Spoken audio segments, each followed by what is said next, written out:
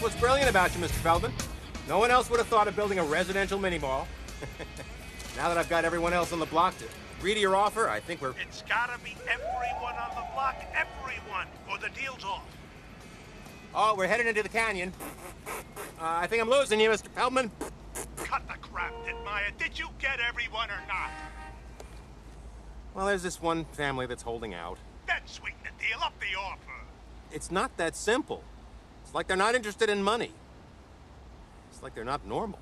Why the hell not? What's this story? Here's the story of a lovely lady who was bringing up three very lovely girls. All of them had hair of gold, like their mother, the youngest one in curls.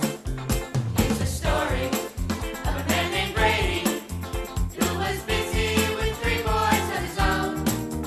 They were four men living all together, yet they were all alone. Till the one day when the lady met this fellow, and they knew that it was much more than a hunch, that this group must somehow form a family. That's the way we all became the Brady Bunch, the Brady Bunch, the Brady Bunch. That's the way we became the Brady Bunch. Hey everybody, welcome back to Uncanny Cinema. So we've got our second official double header, double feature here. We are looking at two films. We did that once before with a couple terrible Titanic movies, and we've done a couple other things where we had like more than one film that we've looked at, but this is our second official double feature, and we are looking at the Brady Bunch movie and a very Brady sequel. Which was a recommendation from one of our semi-regulars, or at least one of them, and I was like, oh, why don't we just do both of them, because they're very similar, and they came out like one right after each other in the mid-90s, and they were staples of HBO back in the day, so I have seen them many times growing up, but haven't watched them in many years, so this was revisiting it for me. So the Brady Bunch movie is from 1995, and it is by director named Betty Thomas, who I wasn't familiar with, but she apparently is an OU grad, so go Bobcats. But she, looking into her background, she was actually a part of Second City, like way back Second City, so some like kind of early foundational stuff, I think, or shortly after. And then so in addition to the Brady Bunch movie, she also directed Private Parts, Howard Stern's Private Parts, which is a fun movie, interesting movie.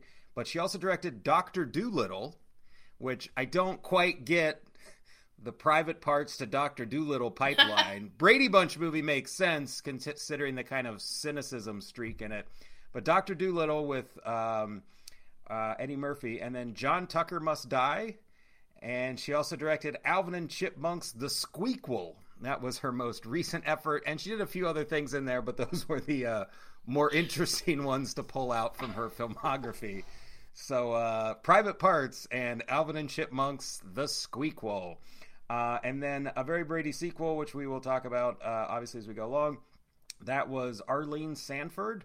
And it didn't, I could have missed it. It didn't look like she had directed a lot of other films, but she did a lot of work in TV. So a lot of sitcoms. She was on like episodes of Friends and things like that, directing a lot. So we have two female-directed films here, which I didn't know either of these directors, and I didn't know who directed these films, but that's what we got for this one. Cast-wise, all the kids are played mostly by people you haven't seen in anything, but a couple exceptions, but Gary Cole, the great Gary Cole, plays Mike Brady. Gary Cole has been in everything for the last 30 years. A lot of voiceover work, a lot of character roles. Feel free to throw things out. I'm going to list some, but I'm sure I'm going to forget some. He was in Veep. He was great in Veep. He's Bill Lumbergh in The Office, or in Office Space. He was Harvey Birdman, attorney at law, I believe. I'm pretty sure that's him. Harvey Birdman? Yeah, okay. He was Harvey Birdman. I was pretty sure. I didn't look him up. I'm just kind of doing this from memory. He was in a really good movie called A Simple Plan. What else? What are some other... West Wing. What's that? He was in West Wing. West Wing? Okay, yeah, I never watched West Yeah. Wing. And He played a vice president. Was that him, or was that the guy? I thought the villain from the second. Both of them played vice presidents in West Wing. I don't. Maybe West Wing was on for too long. He was also on Dodgeball as the co-host with Jason Bateman. Oh yeah. Yes. Cotton that's Jason Bateman as Cotton, right? And then I don't remember what. Well, no, Cotton is Gary Cole. Okay, Gary Cole's Cotton. Okay. So he pops up in a lot of character roles. A lot of times they're comedies because he's got great comedic timing and is fantastic at deadpan. But he's also been in some more serious roles. Shelley Long, who was on Cheers and had a film career of her own, plays Carol Brady, so Mrs. Brady. And then, so this is all for the first movie.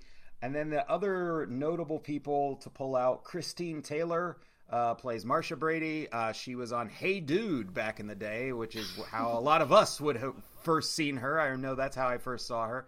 She's on Hey Dude and then was in this. She married Ben Stiller, so she was in a lot of his movies. She was in both Zoolander movies. She was in Dodgeball, a number of other things. She was in Arrested Development, and she also was tied into the Ben Stiller character, her character, they had a relationship and stuff.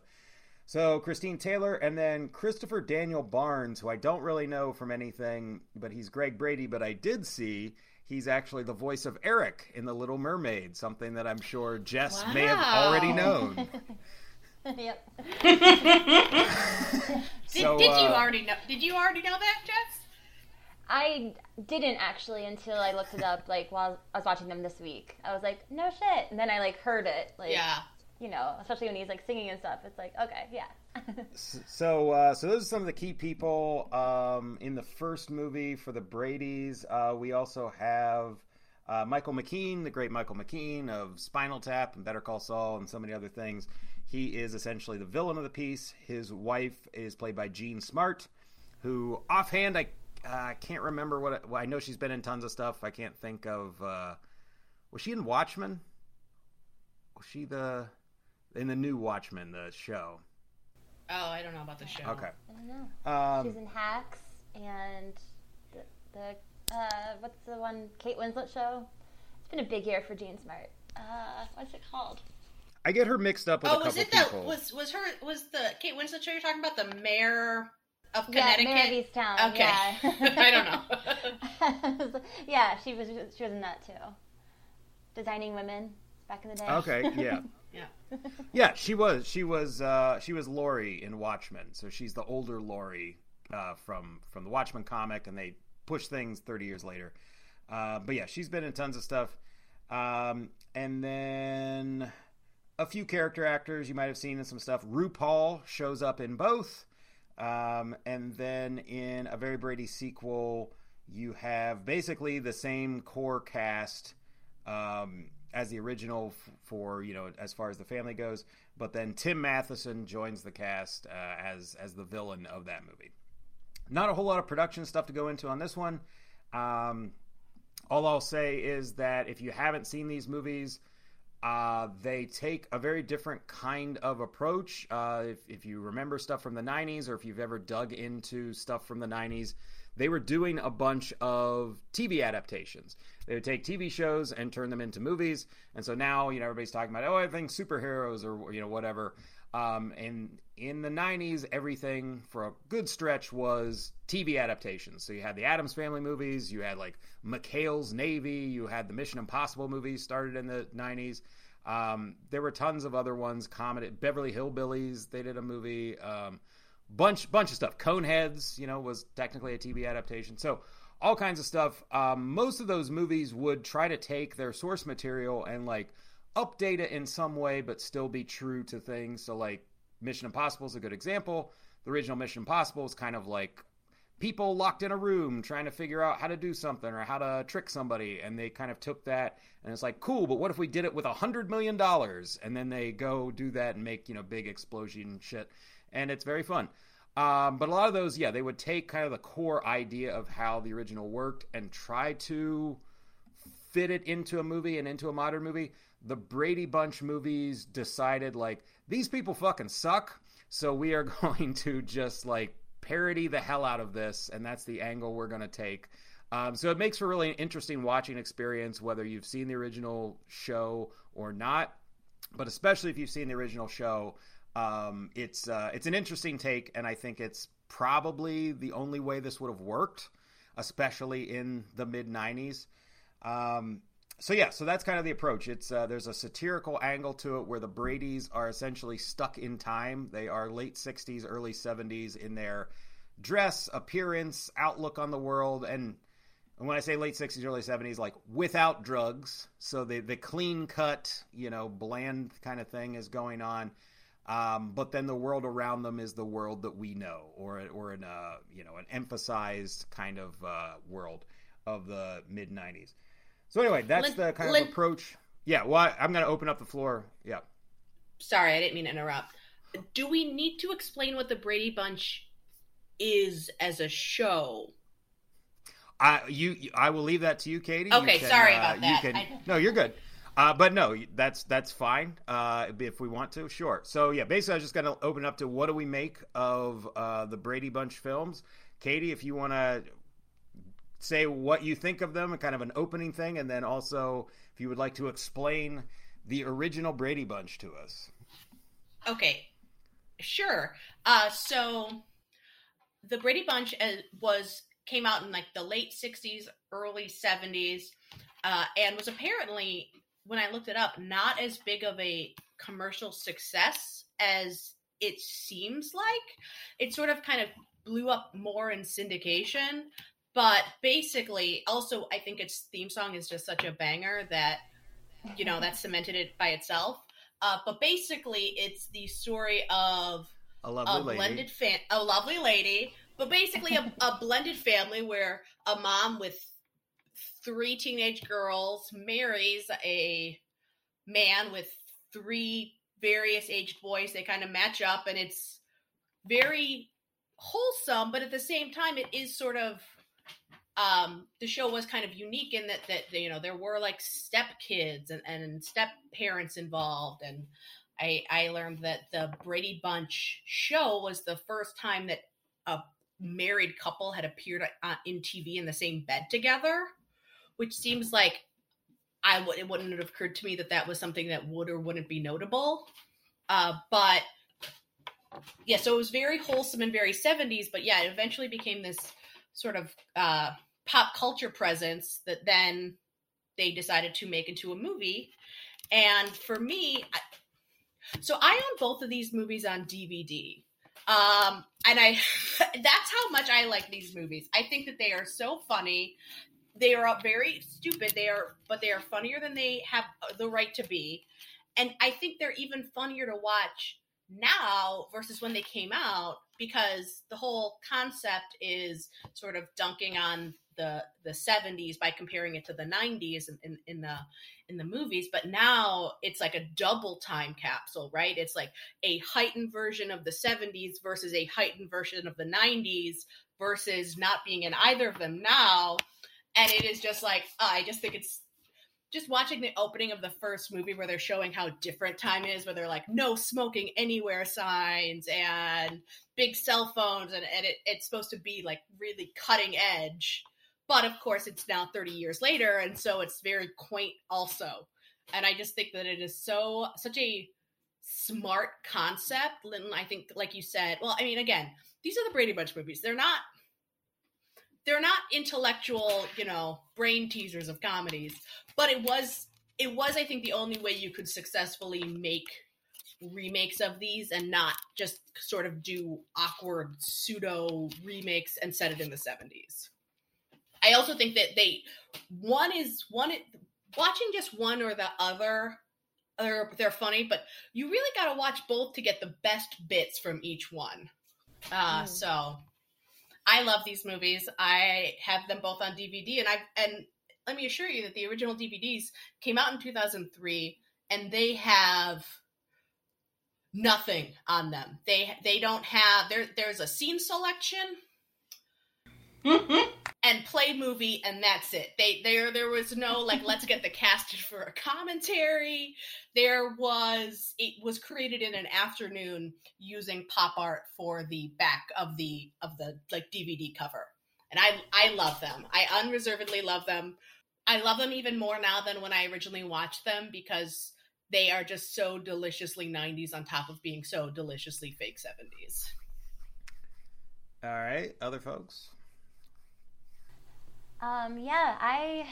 I grew up watching the Brady Bunch TV show with my mom and my aunt. They were huge fans, originally, and so I'd watch them on like the Nick at Night block, whenever. And so I knew the show, and it was kind of like, this is like old and this is weird and I don't like it. Like, I don't know, it's kind of just like, I always made fun of them for liking it so much. So I loved these movies when they came out. It just felt like, like they're like sickly sweet, this family, and just like, oh, everything's so perfect, and like, and I just remember, the first one especially was like always on TV, and so I've seen that one so many times, and I haven't seen the second one as many, but I do remember, I mean, that's iconic moments like George Glass and everything, that's where they come from. So I mean, I have seen both of them like a lot, and it's really fun to watch them now. And I agree with Katie, like, you have to watch them as like a package deal. I just think the experience is so much better that way. And I do like the differences between the two movies. You can tell they were directed by different people. I think the first one is more of a loving tribute than the second one. I think the second one is even more cynical than the first, and kind of like goes way far in that direction. So I think they're both like super funny, and there's so many good things about each of them. I think the performances are insanely good. Like, the choices that the actors make in each scene are like, especially Jan, like, she just makes so many like fun choices with her character that I'm just like, it's great. This movie broke me. Which? There's two, Dustin. And then rebuilt me anew. And now I love them both. They're So I remember it being a thing where I had initially gotten introduced to the Brady Bunch because it was what played on syndication before weekday afternoon cartoons. And so while you're waiting for DuckTales or the other Disney icons at the time, the Tailspin, things like that, you had to suffer through at least an hour of Brady Bunch before you got to that. And I just assumed that it was this beloved thing you're supposed to like, because I was 6, and that's just how it works. If it's on TV, everyone likes it, so of course it's good. Yeah. So the Brady Bunch movie came out. I was, an older and wiser 12, and just assumed these are going to be dumb. I don't want to see this. This is going to be stupid. So I never had any want or desire to see this movie, and so going into it, I had no idea what I was getting into. And then as soon as I saw the name Gary Cole, I felt doomed.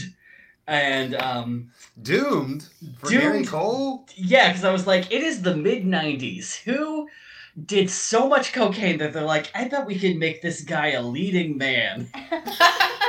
I bet we could. Yeah, but are you saying that because you don't like Gary Cole, though? No, I adore Gary Cole, but I was just like, right. This is a movie free of executive decision at this point. Like Shelley Long, yeah, you can get by a while on Shelley Long. She's still got that Cheers thing going on. But when you have Gary Cole number 2, executives left the room and never came back, and I was in it for that moment. And the movie made every opportunity of just the freedom they were given. And it's the most 90s thing I think I've seen in a while.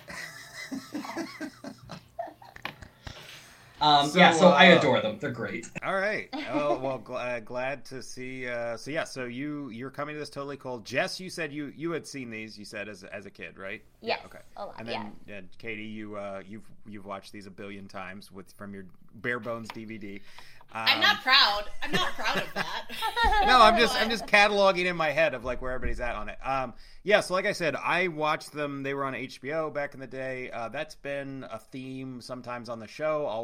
I'll know about some movie or something obscure. I'll have other people on the show, and it's not obscure to me just because, like, so anyone who grew up with HBO, it's probably the same way now, but I feel that HBO often was used as kind of a dumping ground. And I don't know the back, and I'm not say they didn't have good stuff on it, and I don't know the back room deals on it, but my guess is they would probably sign deals with companies and be like, oh, we want the new Batman. Like when Batman came out in 89, they want to get Batman. And so they probably sign a deal where then Warner's is like, okay, cool, but you'll take like 10 movies that we want to give you.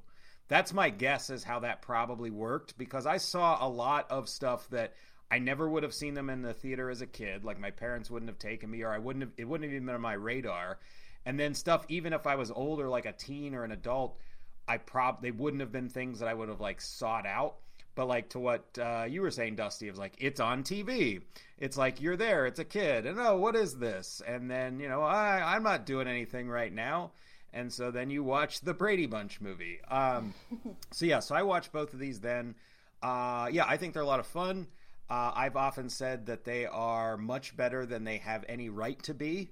I don't know how else you would adapt these, because the characters are so ingrained in like the 70s culture that like if you tried to update them and just make them a wholesome family in the 90s, you lose the look of the Brady Bunch, you lose the kitsch of it.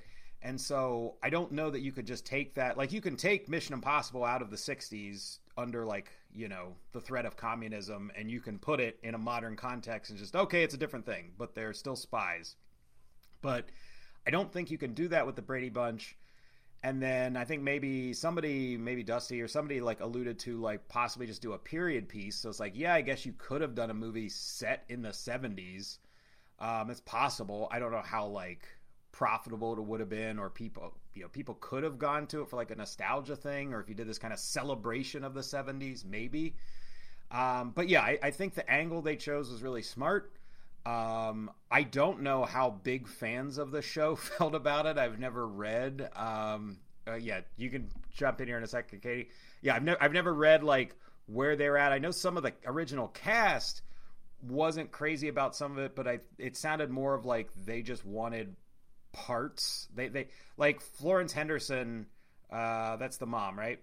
So she like initially didn't like the part they gave her for the first movie, and she was like speaking out against it. And then they changed it, so she comes in as grandma at the end, and she actually has a pretty funny moment where she says, "Cut the crap, Jan," and she just has this like like meanness coming through. But so then she was like all for it, and then they didn't give the cast members like cameos in the second one, and then she was like speaking out against it. But it's like, well, how much of that is because they didn't ask you guys back? Which I think it's the smart move. You brought everyone in, or they tried to bring everyone. I think Jan didn't want to do it, and I think they did film stuff for Marcia and the other boy, but they just got cut based on just what they thought made sense to the movie. But they brought them all in for the original, and then do you need to do all that again for a sequel? I think arguably it's kind of the right move. It's like, well, we're gonna shoehorn a bunch of people in again, but yeah. So I know at least Florence Henderson didn't take kindly to that, so she spoke out against it. But I think, Jess, you were also saying that this one is like more cynical, has a stronger streak on a very Brady sequel. But yeah, we'll get into all this stuff. But basically overall, I think they're very enjoyable. Despite Dusty's misgivings about Gary Cole as a leading man. How dare you? How dare you? Good. It was the mid-90s. We were all doing heroin. But yeah, so I think they're a lot of fun, and let's dig into the Brady Bunch movies. Well, let me say before we really dive into them is that I did get a take from an original 70s Brady Bunch fan. I had mentioned to my mom that I was recording this podcast, and I think she was also feeling especially vulnerable because she really went in on the Brady Bunch movies and really felt like she kind of made it seem like, well, that wasn't really nice to people, and it made the people who liked the original feel stupid. Also, the mental illness of Jan was very offensive, and they diminished. It was very ableist, and also, if the Brady Bunch, if the characters were in the 90s, they wouldn't be like that. And then I cut in and I was like, well, they would be adults if it was the 90s. And she didn't like that. It's very... And it was it was a very unexpected, passionate defense of, you know, the Brady Katie's mom Bunch is the chairman of the Brady Bunch fan club and has been since 1969. Well, yeah, I was because also she was born in 1966, so she would have been 8 when it went off the air. Yeah, but somebody said that it was bigger in syndication, so she probably grew up with it that way. Yeah, but yeah, I really find that, you know, in a lot of ways the movies are kind of sort of poking at the Brady Bunch as a concept, but are kind of loving recreations in some ways, especially sort of with the way it all kind of wraps up tightly at the end. But I was like, okay, they all win too. I mean, that's a thing. Yeah. Like the movie doesn't punish them. I don't think it's mean. No. Either movie. The movie isn't mean. They aren't mean spirited in the sense of like, we're going to leave them off in a worse place we found them. Like, they all have their little journeys in each movie that they're following their, you know, plot line, and all of their plot lines are like happily resolved for the most part. There's at least one lingering one in the second one we can talk about, but like even like Jan has, you know, like the George Glass, the fake boyfriend, and she also has, she's a complete psychopath in both movies, which is a fun touch.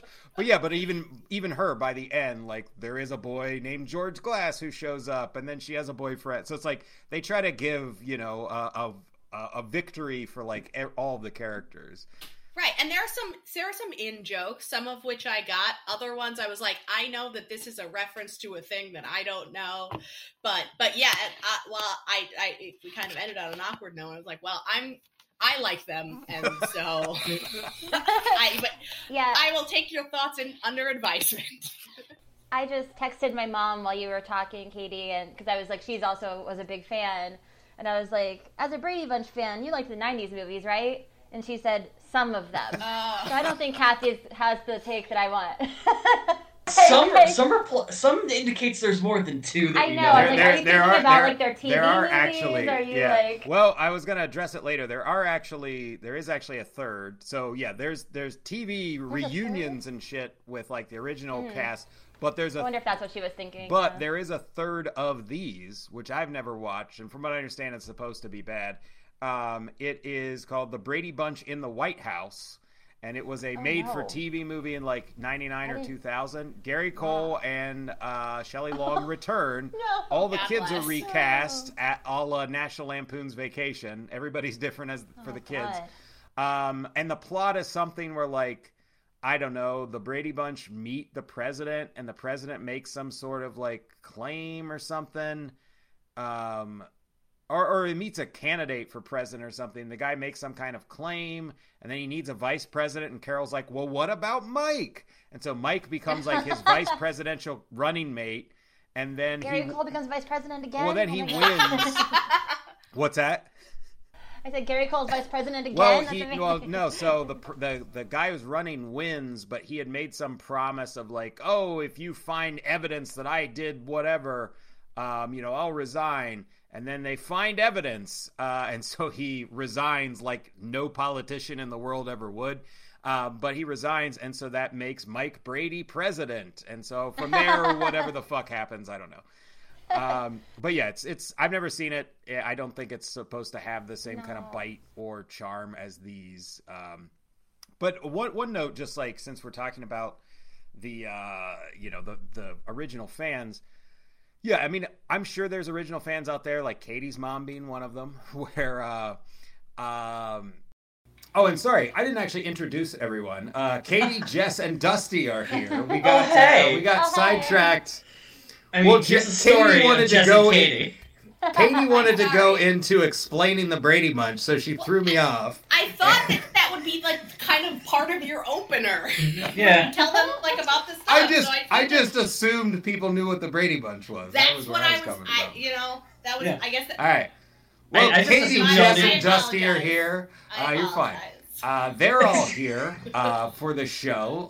If you're a regular listener, you would have heard them on Stum, but I think the last time this crew was together was when we did another satirical film from the 90s. We were looking at Drop Dead Gorgeous. So that was this crew.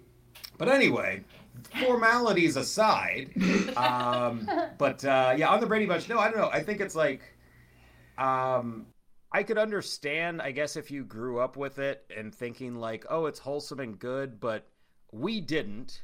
And even as a kid, I didn't. I knew the theme song. I watched all kinds of TV because of Nick at Night and shit. So I saw all kinds of junk TV. And my friend Eric and I have often talked about it. Like, as a kid, you didn't even watch some stuff for taste. You just watched it because it was on. You didn't have taste. You were just like, oh, this is a show. Like, you weren't like, oh, I mean, there were some things that you loved where you're like, oh, I love this movie. But otherwise, it's just kind of like, oh, this is a thing. But with the Brady Bunch, I don't know. I think part of it, it's like TV was still in its infancy. And a lot of TV stuff was not written or produced to be, like, artistic in any way. I mean, a lot of, like, not all, but a lot of it, because a lot of, like, people who were in movies, they would not do television because they just saw it as, like, a lesser thing. And so somewhere maybe the 90s, around the Sopranos era, where you start to get, like, oh, no, we're going to take this, like, fucking seriously now. And now we have amazing television shows, and we have actors who are starring in both, and, you know, streaming has just made it so there's so much even more of an overlap. But no, I think, for me, I think the issue with the Brady Bunch is it's so sickeningly sweet and faux wholesome. Like, all their problems are like nothing, and they don't acknowledge the world around them. Not even the movies, just the original show. And I think we've seen examples of recent shows that show you can do wholesome in comedy but actually have real world stakes. Like Schitt's Creek goes into some serious stuff, and Ted Lasso. Like, Ted Lasso is a very wholesome show with, like, a very positive message, but then there's, like, shit that goes down that's, like, legit. Like, people have actual problems on that show. But, you know, the Brady Bunch, you had, like, All in the Family that would dig into, like, actual politics of the day, and then you had, like, the Brady Bunch just like, oh, well, what do you know? I burnt the meatloaf. Wah, wah. And so I think that's kind of the you know, the backlash that is deserved for the Brady Bunch. Mm-hmm. I will say, and first of all, I do not want to be the Brady Bunch defender in this role, but I don't stop right now. I don't think it's appropriate to compare the Brady Bunch TV show to Ted Lasso or Schitt's Creek that came out 40 years later. Well, no, that's what I prefaced it by saying that TV was in its infancy. So they're still like figuring out how to do shit and how to do storytelling in that medium that isn't just the blandest kind of, oh, I don't know, that they get into this little pickle. Like, so I think over the years because, like, obviously we have tons of cynical television shows with, like, Seinfeld and Curb Your Enthusiasm and It's Always Sunny and stuff. I'm just trying to make the point that it's not having, like, a family oriented or a wholesome thing is impossible to do. I think it is. It's just at that time, television was not striving to do anything interesting. I will say, I think that, first of all, I think that the conceit of the Brady Bunch would be right for a cynical remake, right? Oh, these two families, one of which has a dead parent and one, because I guess the show refused to establish whether or not Carol's first husband was, like, died or a divorcee, because they wanted Carol to be divorced and a single mom, but then the network wouldn't let them do it. I think that you could really do a very sort of drama-filled, grief-filled special issues of these, like, 3 kids. There's 6 kids stuffed in one house together, and you're not my dad, Mike Brady. And you know, the idea. Well, yeah, exactly. So I think that you know, again, I think that we should consider ourselves very lucky that they decided to go with the way that they remade these movies as they did, and did not, you know, have, you know, the really like hot takes that you could take out of the idea of like, you know, this blended family that are all stuck together and actually they all hate each other, which is what much more like probably what it would be like in real life. Like Peter, why don't you get the fuck away from me? Stop talking to me. So I think that but you're right that it is very interesting how the movies, especially the second one, reference all of those other sort of films that sort of bad, fake, wholesome, weird TV of like I Dream of Jeannie is referenced, and Gilligan's Island, which is like part of the climax of the second movie, which I laughed at very much, and they were all the same producer, Sherwood Schwartz. Were they? Created all of those, so that's why they tie in Gilligan's Island and I Dream of Jeannie. I think he did a handful of other things, but that's why those are there. So, but yeah, no, it is. I had someone who acquired a stepdad when I was in my like tweens, and I was not taking my stepdad's last name and calling him dad, and so in a way it is sort of I think it was not quite so sickly sweet at the time it came out. Obviously it was, but in comparison to like the Leave It to Beaver, it's you know what I mean? It is sort of more representative of the world than the super idealized things that came before it. Anyway, I feel it's an extension of Leave It to Beaver. I think it's just that world 20 years later. So I mean, they're acknowledging like, oh, divorce happens now, but like beyond that, it's kind of the same kind of garbage that like the 1950s stuff would have been showing. I mean, let's dig into stuff. I'll just throw out, because we'll like jump around. Plot-wise, there's not a whole lot going on as far as like the major plot. There's like subplots of a lot of characters, but for both these movies, I'll just say that the main plot of the first movie is that the Bradys owe money in back taxes, and so Michael McKean, who is their neighbor who just despises them, is trying to like sell all the houses on the block for some big development deal that he's like a realtor. And the Bradys are the only holdout because, we're going to stay right here. This is a fantastic house. So, like, the Bradys won't sell. He's trying to get them to sell, finds out about the taxes. So there's this sort of, like, rush to get the house, like, bought at auction. And then the Bradys are trying to scrape together $20,000 to save the house. So that's the main plot of the first one. And then in the second one, Mrs. Brady, Carol Brady's husband, returns after being gone for years, and we know or find out shortly thereafter, that it's not really him, but he has all these bullshit stories. But basically, he's just trying to get at a very valuable artifact that her actual husband had sent her years ago. Something that was from the original Brady Bunch show, I guess, is like a statue of a horse in the background of part of the set dressing. And so they wrap that in the plot, and so it's worth $20 million.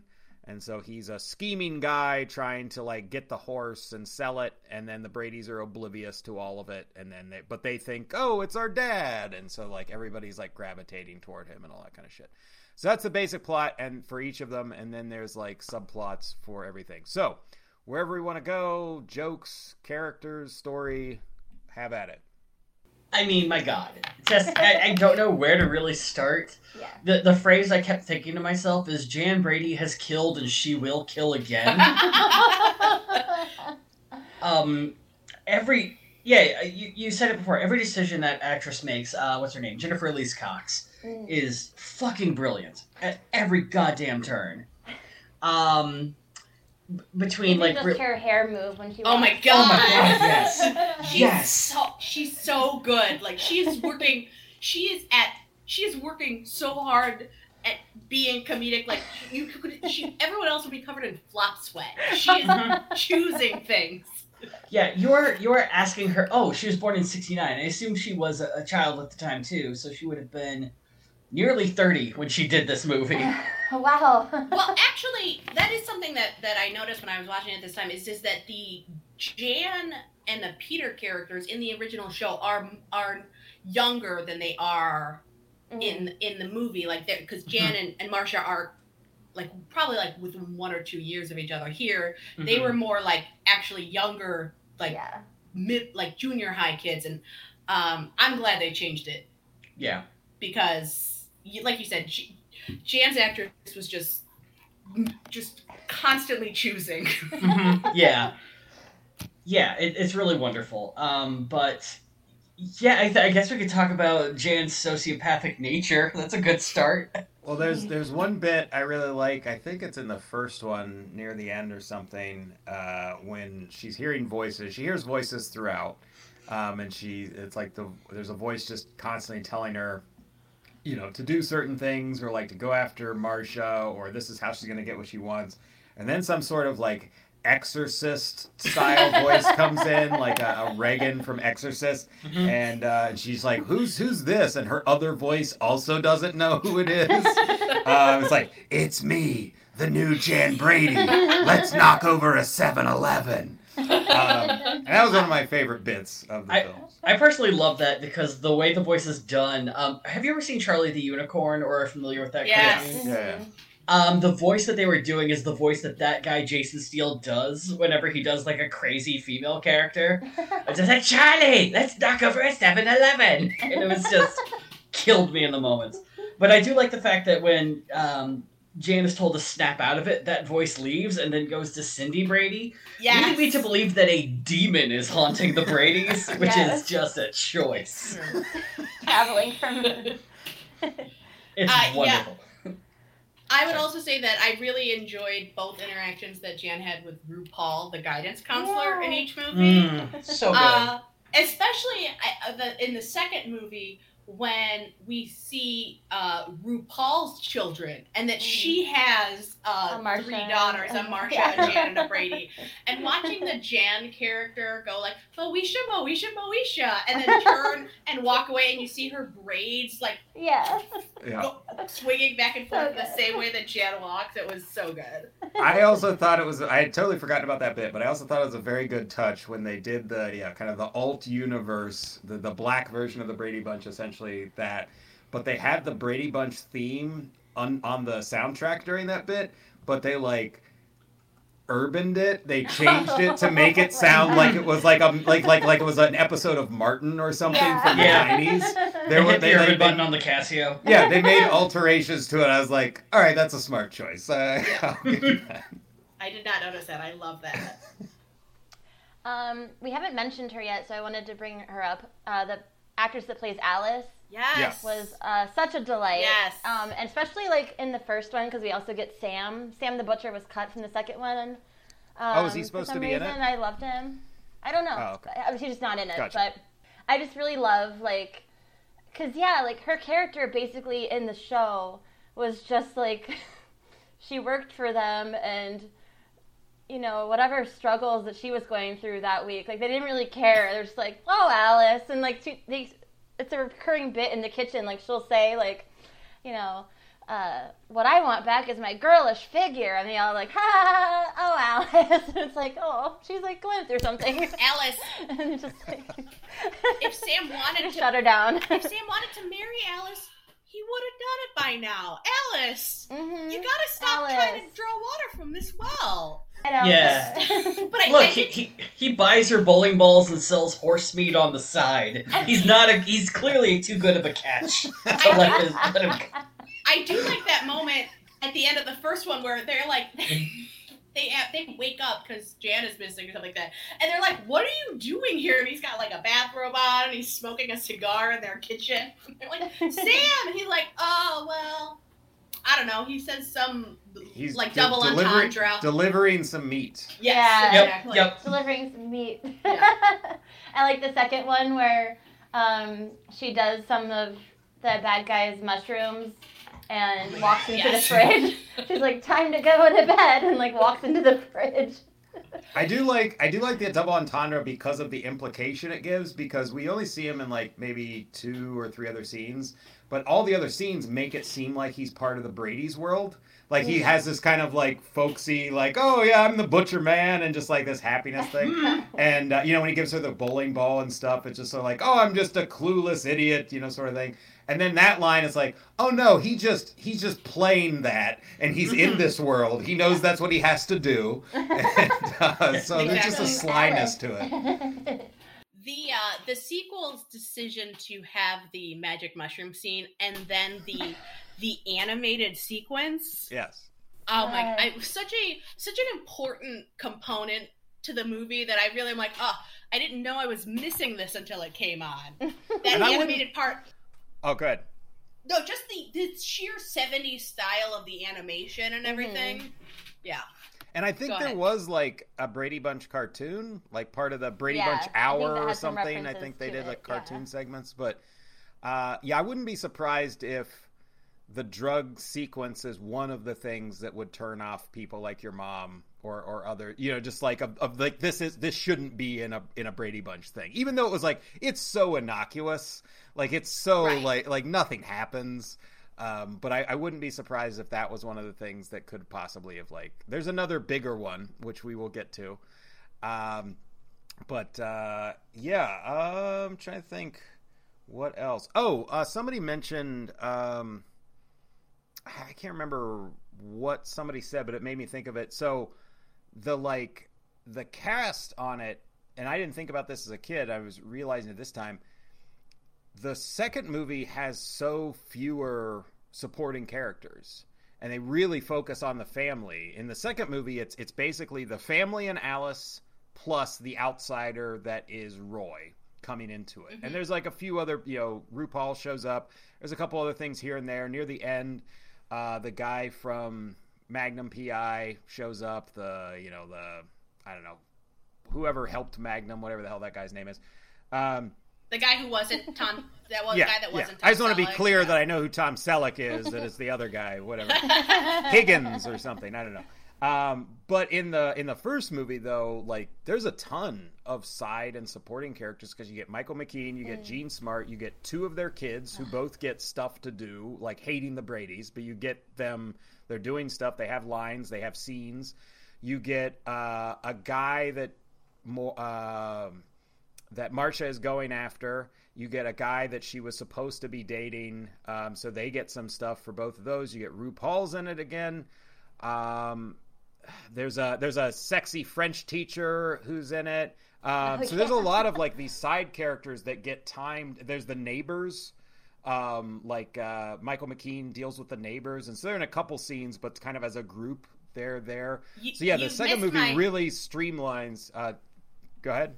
Sorry, I was just about I was going to say you missed my favorite supporting character, and actually the first gay person I ever saw in media, which was Marcia's friend, who kind of gets the girl at the end, not Marcia, but another girl. So while watching it again, I realized, like, it was either this or Clueless, but and this one, Clueless, I couldn't really tell what was happening. I remember not understanding it at first. This was like my first introduction to like any gay characters in cinema was, the side character in the Brady Bunch movies. Yeah. Which, I will say, when they introduced Noreen, my very first thought was, oh no, what are you going to do? Right. Absolutely. It was honestly a very kind LGBTQ representation. I was very surprised. Mm-hmm. Well, and I didn't notice it until Ashley pointed it out, but the stirring inspirational speech at the end of the first movie with all those neighbors, they don't get any lines, but there is an interracial gay couple in the background. I saw that. I didn't notice that. I did see that. Way back in the day, I wouldn't have noticed that. But yeah, this time, they're like, one of them's like, they're clearly like one's on the other one or like kisses him or something. And it was like, oh, well, I was surprised as well. Yeah. That's like more than Star Wars did. Yeah, exactly. And that actress, so Alana Ubach, she's been in a bunch of stuff. She's a comedian. But the thing I immediately, because I haven't watched these movies in years, but when I saw her, I was like, oh, that's got to be. And I looked her up. So she was the lady on Beakman's World. If anyone remembers growing up with Beakman's World, she was like the quirky assistant that Beakman had and would talk right to the camera and be all excitable. I was like, oh, that's got to be her. Wow, I haven't thought about that show in forever. Yeah. So the girl from Beekman's World is in this, but she's done a bunch of other character roles, like comedic stuff throughout the years. But yes, Katie, I wasn't trying to sideline her. I was just trying to remember all the different characters. The casual erasure that's happening. But you're right that the second movie does have. I hadn't really noticed it until you pointed it out, but it is much more of a like. There's the main characters, and then the fake husband, and then the weird cameos, and not a whole lot of others. Yeah, I definitely feel like that's one of the things that the sequel kind of, I would say kind of gets wrong, because I did love the first movie more than the second. It took me a little bit to get into the second movie to figure out the tone and all of that. And it makes sense. You have a shift in director, so you're getting a shift in tone. But I think the first movie being so busy with everyone kept that breakneck pace and made laughing so much easier because you had no idea what was coming next. And with the sequel, it's like, oh yeah, this is just a typical The Bradys Go to Hawaii episode with a couple bizarre things thrown in you wouldn't expect, and it definitely is the lesser for it. It's not a bad movie by any stretch, but I definitely wish they had more of that breakneck pace. Yeah. But the funny parts of the second movie, like to me, the Marcia Gregg of it all. Oh my god, yes, the Greg. animated scene. Yes, Greg. So good. George Glass. The Sure Jan moment that has lived on. I think that I agree with you. I think the first movie is more sort of buoyant and constantly fun. But there are some bits in the second one that just are like, oh my god. It's a definitively hornier movie in the funniest of ways. Yes. I think the first one has some stuff like I think there's some really smart comedy, some really dark, biting satire in it. But then it also goes broad at certain points, like with Michael McKean, who I love and is a great comedian, but like when he gets like electrocuted and he's like, they make it like he looks like he's in Home Alone. And actually in the movie, the first movie, when he's like moving around or going after the Bradys, they were clearly ripping off the Home Alone, like one of the themes in Home Alone, like for Harry and Marv. It's like the same note. It's like the same 5 notes, and then it changes on the 6th note or something, so they don't get sued. But it's the same sound. But yeah, so there's some like goofy stuff that I don't think plays as well, or at least not in the tone with the rest of the movie. But yeah, I think that's a good segue into what some of our favorite bits are. And I'll just throw out a couple from the second movie first.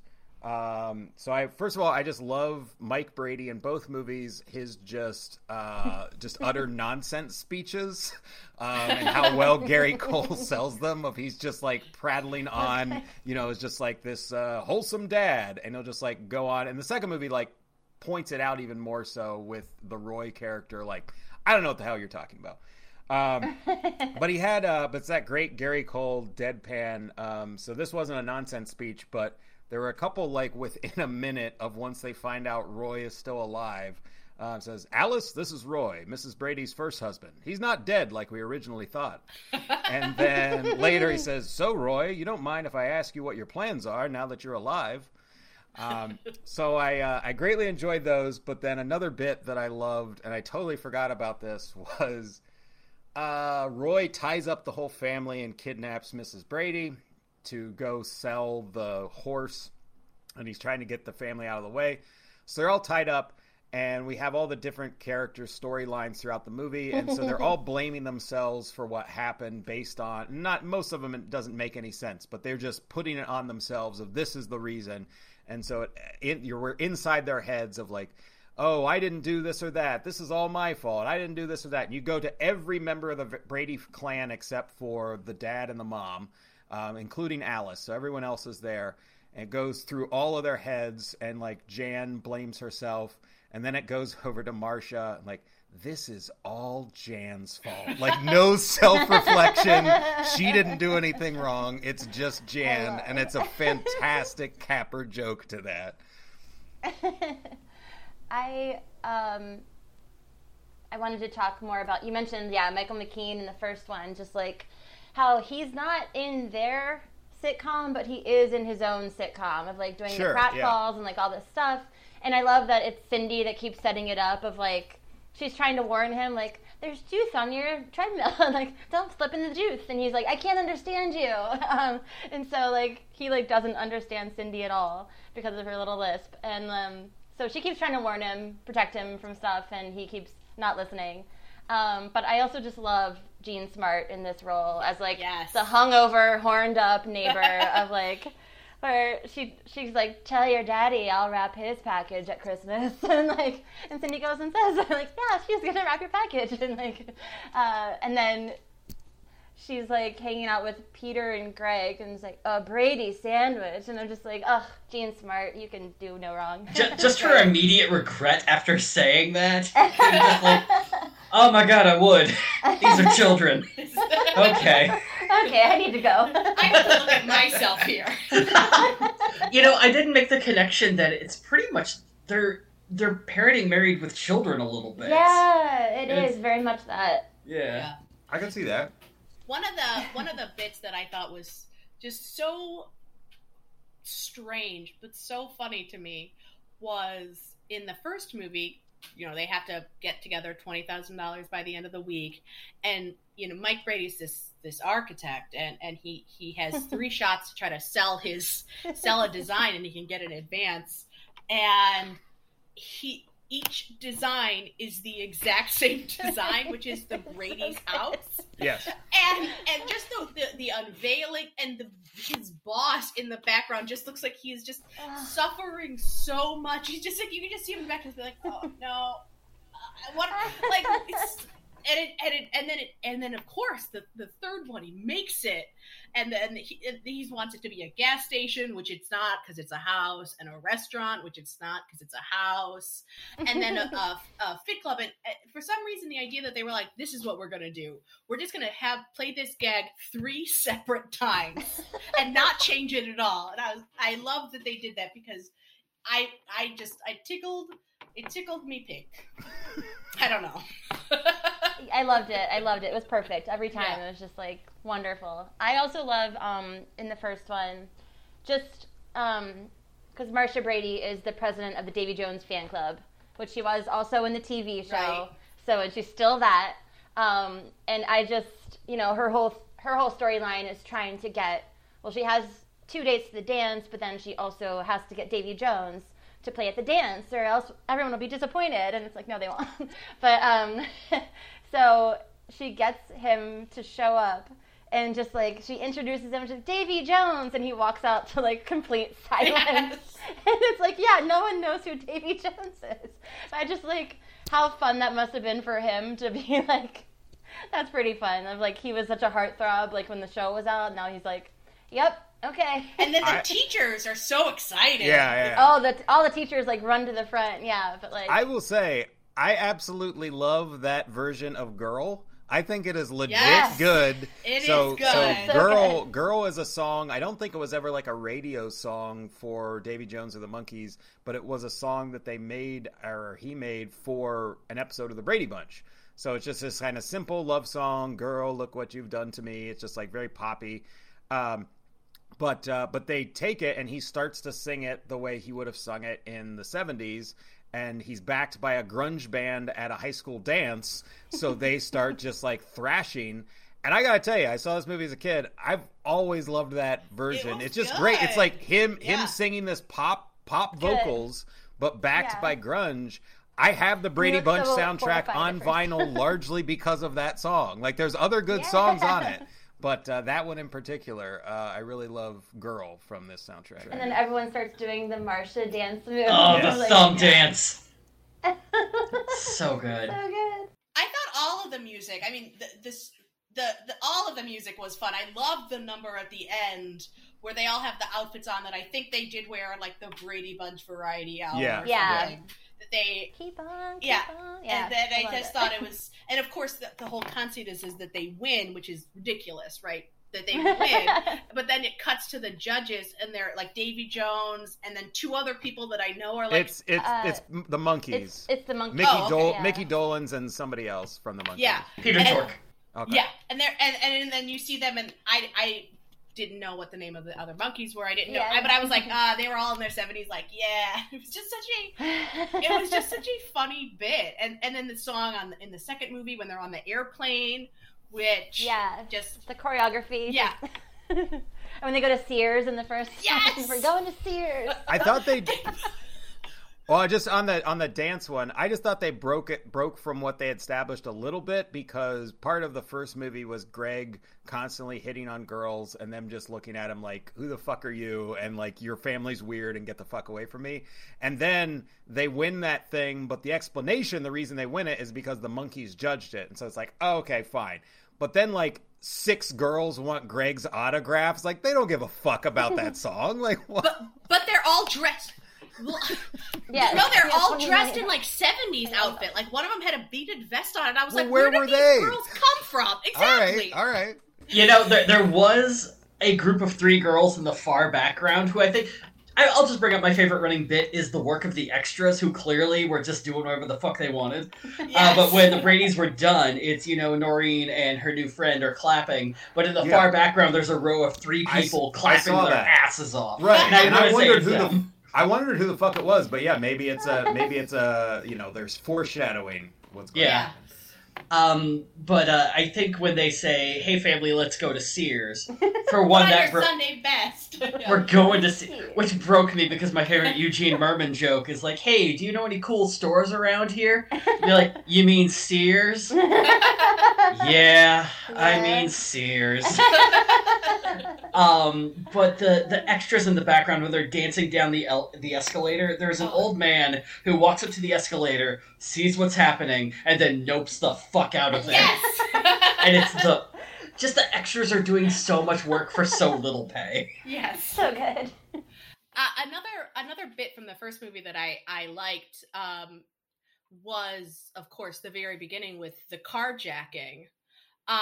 That with their friend Eddie, the carjacker, who's trying to rob them, and the fact that he comes back around, so that at the end of the movie he's like with the Bradys celebrating as they bring the big novelty check to the tax auction.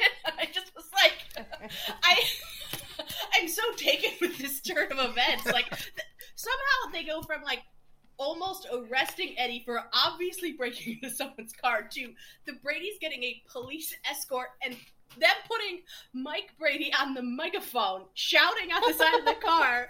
And I just was like, oh, I'm so glad that this bit came back around and wasn't just a, like, look how dark and violent the 90s are. It came around in such a wholesome way. Yeah, look, if you have Rufio's brother in a bit part, you have to bring him back. It's, Is that who that is? Oh, okay. Yeah. Nice. What, like that brother of the actor, or Yeah, or yeah. did Rufio Oh, have a brother in Hook? Oh, No. The Bosco family has like a ton of acting brothers and sisters. Oh, okay. Wow. Yeah. I was gonna say, if Rufio had a brother, he would have been really pissed, like just being overshadowed constantly Well, by I mean, Rufio. how would you even figure out who was, if nobody has parents, like, everybody's a brother, everybody's a sister. Well, I mean, you could say, this is my brother. That's one clue. But Well, yeah, I know, but what I'm saying is that then you're arbitrarily selecting someone. Anyway, I can't get into the Last Boys discourse. the Last Boys, the final The one. Last Lost Boys. The Final Boys, last like Lost the Boys. final girls. Katie's culling all the Lost Boys from Neverland. These are the Yes. last ones. Selecting them. If somebody was marked as Rufio's brother, I'd make them fight to figure out who got to be on the list. Katie, when Peter Pan goes into public domain, we need to talk. Oh It my is in God. public domain. You can Oh do it. shit! You can do whatever. you Ah, want. hell yeah! That's indeed. I love. Okay, I can't. We can't. God, Winnie gotta the say it. Pooh Yeah. just went into public domain, and now they have Whoa. Winnie the Pooh, Yeah, the blood thriller. and honey, Yeah. which is like a fun idea to do something dark with it, but it looks like it was made for about $17 in a Yeah. weekend. Yeah.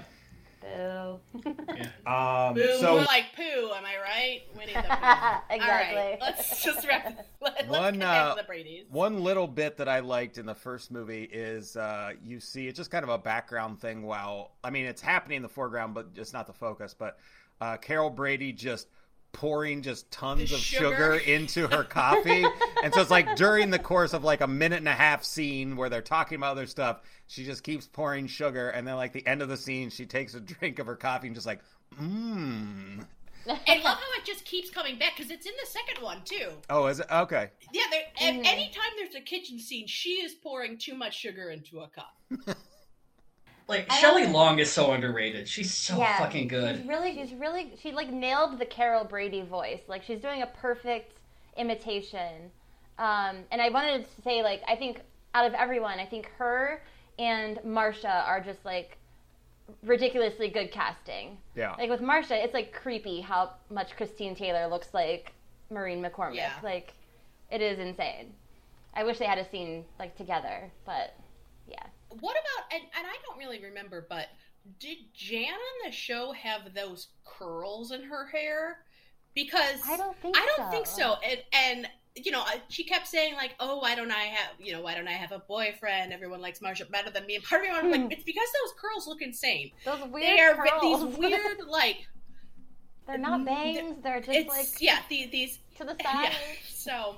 Look, she's getting ready for her lady bris. I don't know what that's called. Yeah, exactly. These strange, like, Hasidic curls, but with a long blonde, No, I think Jan just had like long straight hair. Like, Yeah. that was it. So I just looked it up, and it looks like Jan had something similar, but not as developed. So they Got were it. probably So they just accentuated it. yeah. The easiest way, I'm going to send it on Facebook Message, so you can look on there. I'll Google it. Well, I'm on two different computers here, so I can't drag it to the chat. No, on it's this, fine. It's so- fine. Oh, I'm just that's- making a joke. That is like they did her dirty because that's nice. Well, but I think they took that weird, and then but- they're trying to make the character a psychopath, and they're just emphasizing her being weird. So Oh, Jan. I did love the sequence with the original Alice truck driver at the as the Yeah, that was climax great. of the. Mhm. Oh yeah, I see. Yeah, no, hers look normal and fine. again, but And I think they're accentuating it for Well, yes, comedic reasons. Of course. You know, that Alice truck driving scene, I really felt like was the director saying, "Look, we all know you were the best actress in that show. We're going to give you a whole ass scene, and you're Yeah. going to Right. kill it." Well, I read that the original Greg Brady guy, I guess he originally had like 4 minutes for his scene, but then it got chopped down Oh, because really? both Yeah. movies I think are under an hour and a half. They're about like an hour 25 or something. So there were, so I think his stuff was shot longer, and then the Jan lady didn't want to do it, but whoever played Marsha and whoever played Bobby were, I think they originally had cameos, and they just couldn't get them, keep the sequences. And then the dad, Mike Brady, he had died, years before. Yeah. Do you guys want to hear just a small amount of actual Brady Bunch trivia? Sure. I looked it up while I was looking up the Wikipedia pages for this the movies, and this is about Cindy, the original actress that played Cindy Brady. She was named Susan Olsen, and there was this rumor in the late 90s, or in the 90s, that Susan Olsen, Cindy Brady, had become a porn star. But in the late 1990s television interview, she set the record straight because it turned out that her porn connection was that she created spaceship sound effects for a porn film called Love Probe from a Warm Planet. Man, that is a great title. She did the sound effect. She did the spaceship sound voice? effects. Like, Pew, pew. yeah, so Bruiser, she was like, which in a way, it's like, don't you want to at least be like, Just say you were a porn star. just say, yeah, Yeah, let's say yeah. you started it. Like, I mean, at this is least even more embarrassing. at least a porn character actress. Yes. It's really impressive that porn used to have Foley. Yeah, I agree. The other original Brady Bunch fact that I know, and I remember this from when I was little, is that they did in like the 80s, they did a Brady Bunch, a movie or something like that, like a TV movie where Marsha and Jan both got married, and they had a double wedding. Where they both got married together in the Brady Bunch backyard. And again, I say to you, Dusty, that yes, Jan Brady has committed homicide and she will again.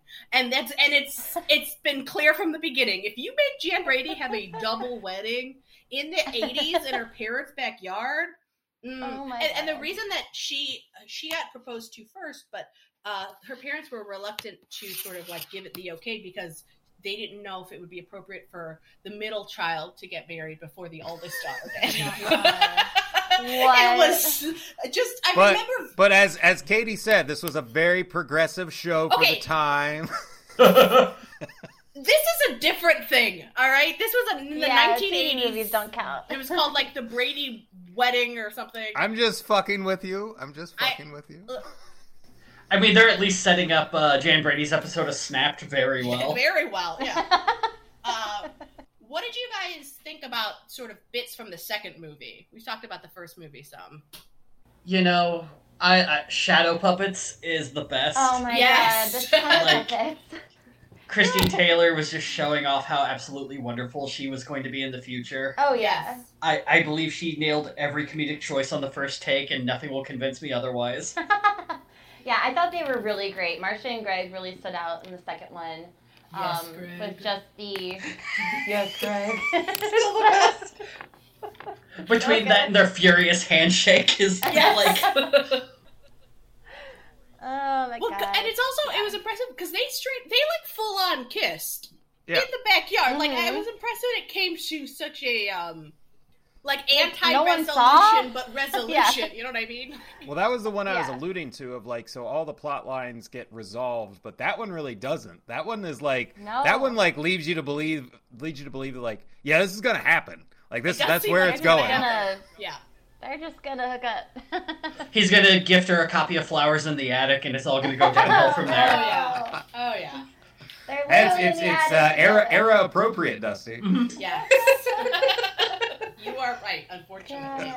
Yes. Oof. I also liked the whole, and I liked that it wasn't just like a one bit, but that it kind of kept moving the movie forward, like when they had that coffee date, and just the other two dates, the way that the guy was leaving after they were, you know, Greg was like, tell them about how you wash and condition your hair, Marcia. And he's like, well, bye, Marcia. It's been scary. So funny. While in the background, they're just completely ignoring Jan Brady's artistic introduction to the Yes. world. Yes, with a mannequin. Like, oh, so great. Oh, I wanted to bring up the auction house scene because Yes. two cameos. Yes. Zsa Zsa Gabor and Rosie O'Donnell. Which was are at the A auction. combo I never knew I needed until I got it, right? I know, and I was like, this works. Yeah. That was Zsa Zsa Gabor's last Yeah. film role, Was it? too. Oh, what, Yeah. And what she a way lived to like end. 20 more years. What a way to too. go out. Well, she knew how to end Yeah. on a high note, you know? Yeah. Yeah, it was great. I will say that David Spade's cameo in the second one, that whole Oh, yeah. that whole haircut sequence, like, I find to be very funny, even though it's like, why is this in the film? Like, it progresses the plot forward, not at all. But just her sort of wondering, like, where's that bald girl while her hair is on fire Yeah, in she that pink kept cap? staring at her like The idea that she couldn't stop at the looking very at it. end, after all of this, she has the exact same haircut, and just nobody acknowledges it. It just was like, Well, I think they're all He like took a disturbed by it. chainsaw to it. I think all the Yes. hairdressers are disturbed by it. Like they don't understand. Yeah. well, you know, maybe that's why, you know, they needed the chainsaw. They, you know, they were trying to change it, but it was impenetrable. You know, Yeah. like, Yeah, because I kept thinking, like, does she have another hairstyle in Yeah. the show? Is that what we're going to see? No. Yeah, to slightly steal Litton's job, I did look into the trivia on that. Apparently, it was initially supposed to be Chris Farley playing that role, Oh. but he had pissed off the executives at Paramount, and so they replaced him with David Spade. Okay. It was a strange cameo for David Spade to be making. So Yeah. I guess that makes sense. Yeah, initially I thought it was Seth Green, which would have been fun. Yeah. Yes. One stray line that I liked was, I can't remember where this falls, but the kids are talking to the parents about something. I don't know what it is, but and they're all trying to talk at once. And so Mike Brady's like, "Oh, slow down, one at a time," or something. And Marcia says, "All right, I'll go first because I'm the prettiest." And And everyone goes, yes. And they all like and the nod. parents nod, and yes, that is acceptable. Yeah, it's so good. There was a moment when Jan ran away in the first movie, and they gather the kids, and they're like, "Did anyone say or do anything that would sort of make Jan get upset or to run away?" And one of them goes, "Not more than we usually do." They're like, "Okay, yeah, that's fair." Okay. Again, so much of the movie was really placed on that Jan Brady actress's shoulders. I mean, because except for that one joke with the teacher spreading her legs and school supplies coming out, Bobby wasn't really bringing us any cracks. Oh my Cindy was God. a kind of a mix. They really were like, "Yeah, you just do the whole whatever you need to do, Jan's actress." I think Marcia is solid in both. Well, yeah, but I think that Marcia is, and In terms of plot, Yeah. really nothing. and Peter's pretty funny in the first movie. The second movie, yeah, when his voice changes Yeah. and like, Oh yeah, there's that other girl too. That's little a, drunk girl. yeah. Like Yeah, that's him. another side character that gets some Yeah. time. her eyebrows were so thin it hurt Oh. my face to look at. Yeah. Her So eyebrows. on the topic of Jan, I'm just curious because I've seen the Brady Bunch years and years ago. I know there's the famous Marcia that gets referenced in these movies at least a couple times. There's a lot of references, the football to the nose and Cousin Oliver and the dogs. Yes. There's a lot of like side things and that get thrown in there. But so is it, and they obviously amped up and made Jan like a total psychopath like we talked about. But is it a trend in the show where like is Jan just like damaged? Like I know they wouldn't do what the movie did. I know that. And I know that there's some jealousy or think like she always like felt like Marcia got all the attention, but like is it a thing they explore with the character where she like genuinely like under the surface? Again, Yeah. it's a very wholesome show, but would if you were a viewer watching now, would you look at it and be like, "Oh no, Jan like they don't treat Jan well." Like is that a thing, or is the movie just like taking the Marcia thing and running with it? Yeah, I think of the 6 kids, like on the TV show, Jan did have the most like character development week to week. Like a lot of the stories did focus on her and like her growth. And I think that this movie just played into it more. I don't really remember Marcia being a bully to Jan like she is in these movies. She's so mean. Sure. Yeah. Jan. But like Sure, Jan. just kind of like not realizing that Jan is struggling. I don't know, she's very like dismissive, I guess. But like, yeah, not as bad as the movies. Yeah, I don't really specifically remember, but I also, wasn't necessarily. I was watching Brady Bunch episodes in isolation, so I didn't really, I don't know to what extent there were like, season-wide plots of anything. I hope you mean like as a child and not like during COVID you were watching Brady Bunch episodes. in isolation. Yes, yes. No, both. Yeah. What did you guys think of the sort of the second movie? The first movie's right, kind of like in a way, Dusty, when you said the second movie was sort of like a traditional, like the Brady Bunch go to Hawaii feeling. It also did like have sort of much more of a like.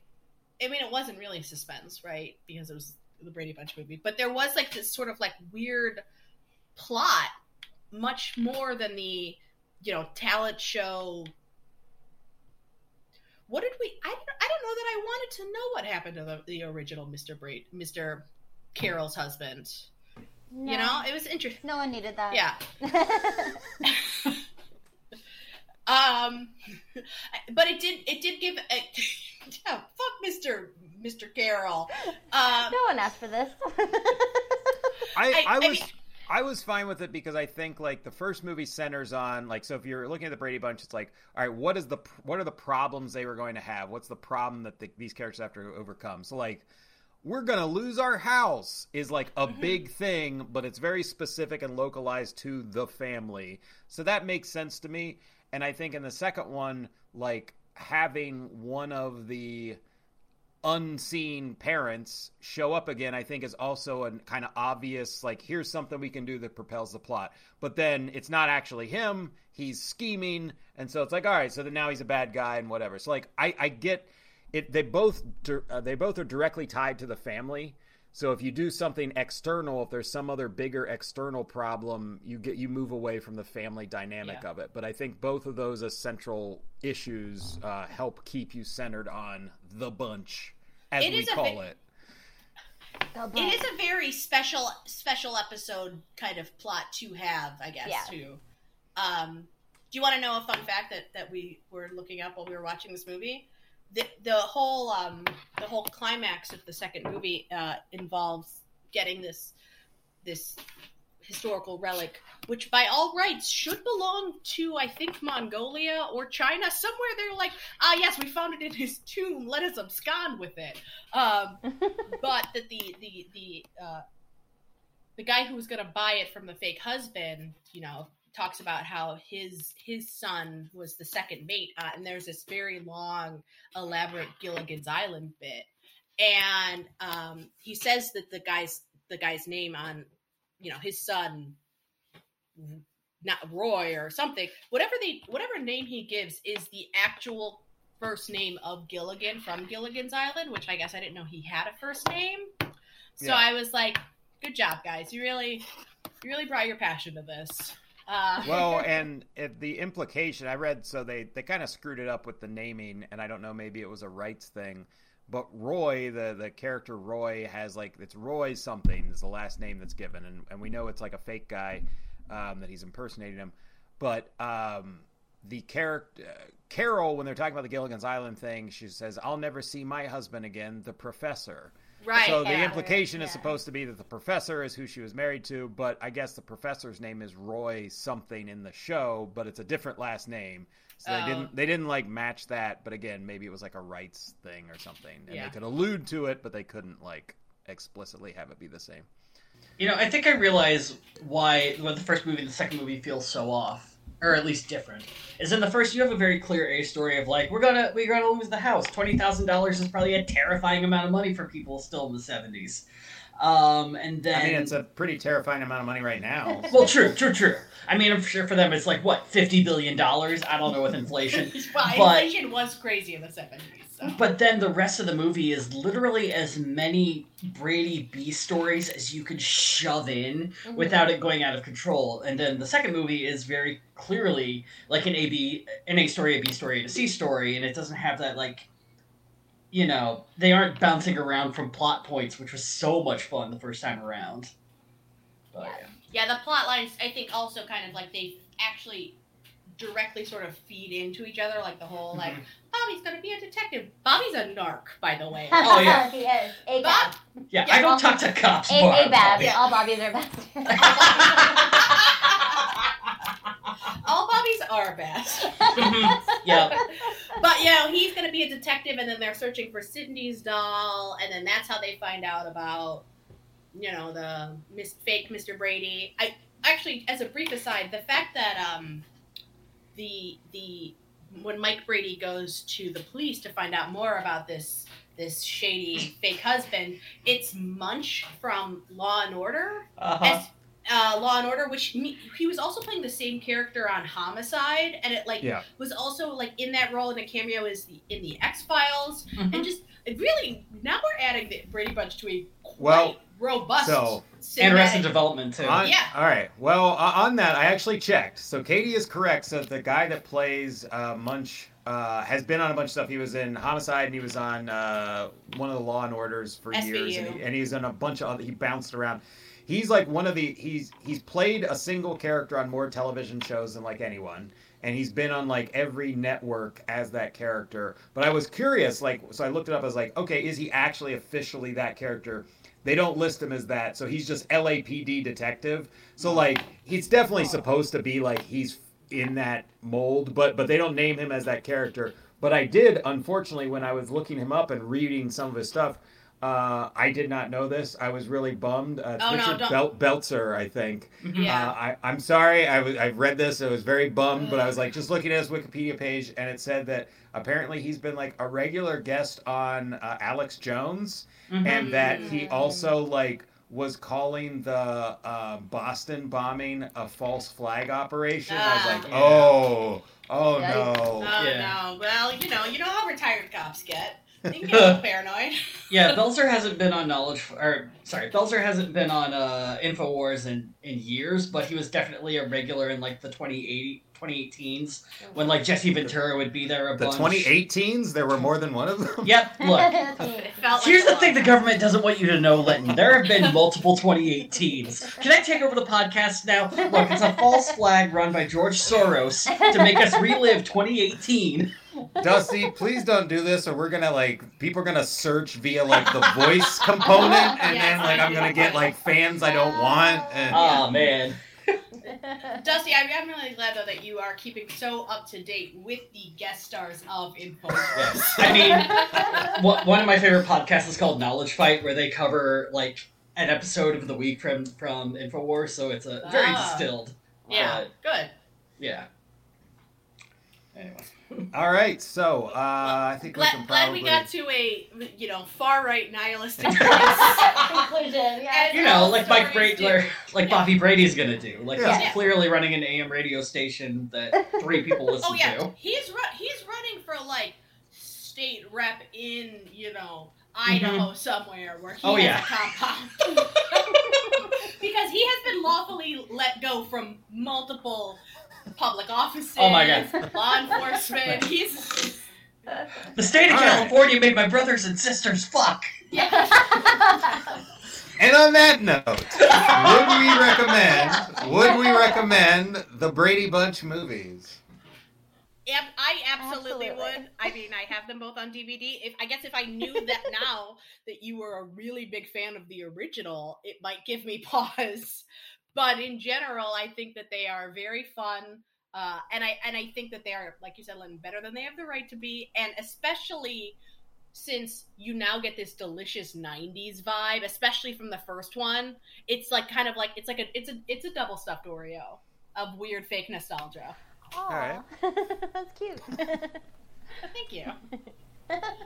I'm blown away by how good they are. It is just, there's so much going on that it's definitely the sort of thing. I think we've all gotten used to watching TV with like a screen nearby in case things start to get boring. You have to stay peeled for this whole movie. There's so much always going on. I just remembered my last favorite bit. After the Bradys finished their talent show to win the 20 grand, the band waiting behind them are 3 women with trombones. Yes, and they're And so I- mad. They're I so want- mad.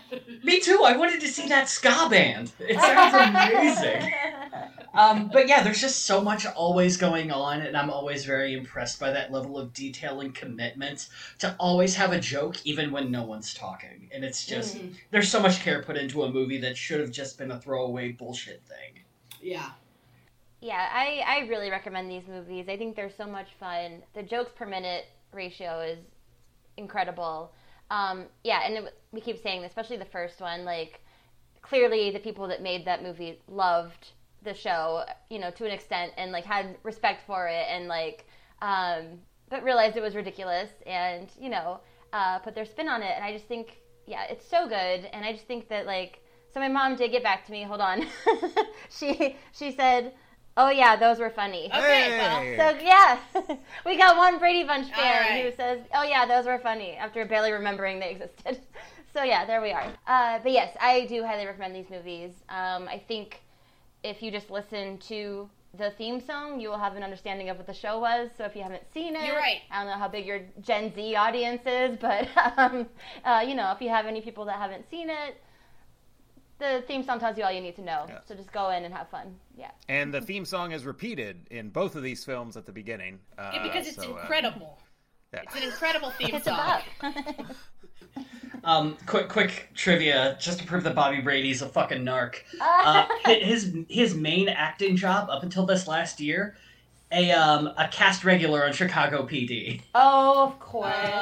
which meant he, The original Bobby or the kid who played Bobby in this movie? the kid who kid played who Bobby played- in this movie. Yeah, I think the original guy had kind of a sad life. Like, he had a child star kind of life. Oh, no. But I think he's still alive, so, props. Yeah. Woof. Props for being alive. Props for suffering. Yeah. Yeah. The actor who played original Peter has a furniture line, Christopher Knight. We could talk about Christopher Knight for a whole I separate met him. episode. I have a picture next to him. Good. Anyway, yeah, just needed to share that. So, for myself, I would recommend these. I think they're fun. I hadn't watched them in years, but they hold up, and they're pretty clever and sharp. And yes, just I think they aged better than a lot of stuff of that time too. Of like those kind of TV adaptations. I mean, I think the Mission Impossible series has been a lot of fun for what it is, but it's not trying to be comedic. But I haven't watched like the Beverly Hillbillies movie since it was on HBO back in the day. I'm sure it's not going to be like, oh, what a smart comedy. The Addams Family movies though, those are fantastic, and those still hold up. But I would say these two stand out, and just not what you expect. And I'm sure that there were some people who probably got these like on VHS at Blockbuster or something back in the day to like sit down, like some very conservative people like, oh, we'll watch the Brady Bunch movies. And I'm sure they were surprised at the direction that some of these took. Yes. So that would be a fun thing to view. Okay. So that wraps us up. Can I find this? Both the Brady Bunch movie and A Very Brady Sequel are on DVD. They are on a 2-pack set, and then there is a recent Blu-ray 2-pack set that came out last fall. So it is now on Blu-ray. And then the Brady Bunch in the White House I've never seen. I'm not sure where you can watch that if it's out there, but it's not packaged with those. And then both of these are on Amazon Prime, Apple TV, Google Play, Vudu, Microsoft, Redbox, DirecTV, Paramount Plus, YouTube, and many others. So you can get your fill of the Bradys wherever you are watching. So that wraps us up here for our double feature for the Brady Bunch movies. We will be launching our Halloween films from here on out. So we are going to have 6 going that will come out like tail end of September and then throughout October. And the first thing we are going to kick off with is actually a series. 6-part series that I've never seen, but I've had it recommended to me multiple times. I've seen little clips. So we are going to watch Garth Marenghi's Dark Place. So that is what we are kicking things off with. And then past that, we are going to dive into a variety of horror movies and, related media that's, some stuff that's kind of out there, as is our wont to do. So keep an eye on that for our upcoming films. But Garth Marenghi's Dark Place coming up next.